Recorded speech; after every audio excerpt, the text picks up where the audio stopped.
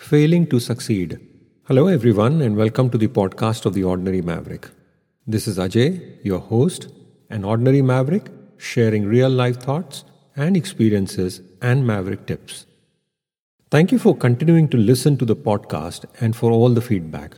I love putting these together and sharing with all of you, and knowing that in some way we are all connected. Today's episode is extra special. We have a young guest on the show, another maverick sharing her own perspective on today's topic, failing to succeed. Now, what does that mean? Why would one fail to succeed, right? Well, think about it. Life's biggest failures are often the foundation stones for life's biggest successes. How often we have read stories of failure, real life experiences of things not working out, everything going wrong, and then it all changes. Success comes, it comes in big, giant leaps. It is totally true that the biggest failures and successes are integrally linked. But here's a tip. Failure leads to success only and only if one is ready to acknowledge it, learn from it, understand it. Basically, embrace it and rise above it. That's the trick. Once you acknowledge the failure, it actually stops being a failure. You have now moved onto the path of success. We have heard the saying, Rome wasn't built in a day. There are many underlying thoughts here. One, of course, it takes time to build something tangible, no doubt, but also that one learns, and with the constant learning of how to do things, one progresses. That's why a city takes time and effort and reflection. Reflection, such a powerful tool, and even more important when one fails. Reflection is learning, and learning leads to insight, which ultimately leads to success and wins. About 15 years back, I was engaged in a program working with dentists.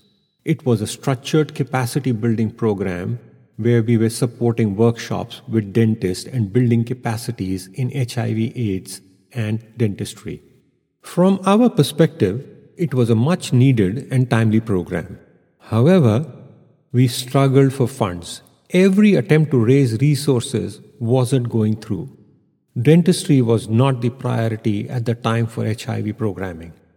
We failed in moving the program forward, and for some time it seemed nothing will work. And then a few of us started brainstorming on what was possible even with no resources. We were passionate, believed in what we were doing, and started diving into why we were failing to raise resources. What can we do? We got some ideas. We went ahead and created a cost-sharing model, something that hadn't quite been done before, and especially not with dentists at the time. We built stronger relationships with dentists themselves, the beneficiaries of the program, and the professional societies and organizations. And then slowly, the support started coming in, and once that happened, it was like a river flowing. The momentum picked up, and suddenly our calendars were fully booked. We were traveling all over the country conducting these workshops in partnership with dental colleges and the Dentist Association. It was a win-win. The adversity we faced pushed us to explore other ways of doing things, and more importantly, learn from what wasn't working and think differently. So much so that we went ahead and published a book on this work titled Oral Health and HIV/AIDS, which has actually become a Bible for the dental fraternity and is part of the dental school libraries. And believe me, the book was launched by His Excellency, the then President of India. What an opportunity that was, meeting the President, and it all came from a program that had failed initially, or shall I say, was considered to have failed. Here is what I mean by reflection.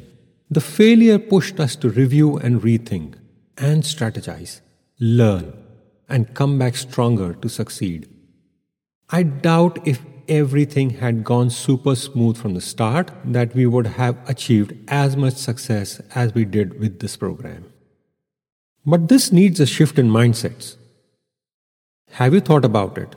How from a young age we are tuned to always work towards success, which we want as we want to win first place. And winning is rewarded. Losing or failing is not. So we get attuned to this idea of always winning and running away from failure. What if we instead celebrated failures with our children and facilitated them to also do the same? How will that help? That may be a question. I feel it's because failures are equally essential for success. If you want to win, you need to fail and embrace the failure fully. Not resent it, but delve into it and fall forward. The question is, why is that? Because a key ingredient for success is resilience. That's the key. The more resilient one is, the more the person is able to get up and get going in the face of adversity or failure, able to learn and grow and more likely to achieve success and keep moving forward, a key component of the maverick formula.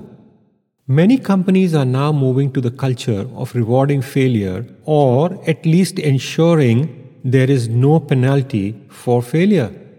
In fact, failure celebration fairs are being set up where teams present their failures and everyone discusses and learns and grows.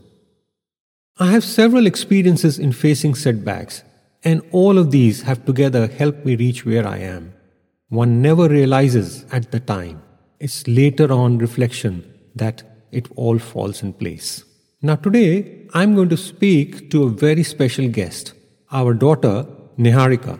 In our family, we have always had a culture of growing and learning. Successes and failures are equally celebrated, although the approach is different with both. The constant is the learning that comes out with the successes and failures, and how then one approaches and works with the learnings and moves forward.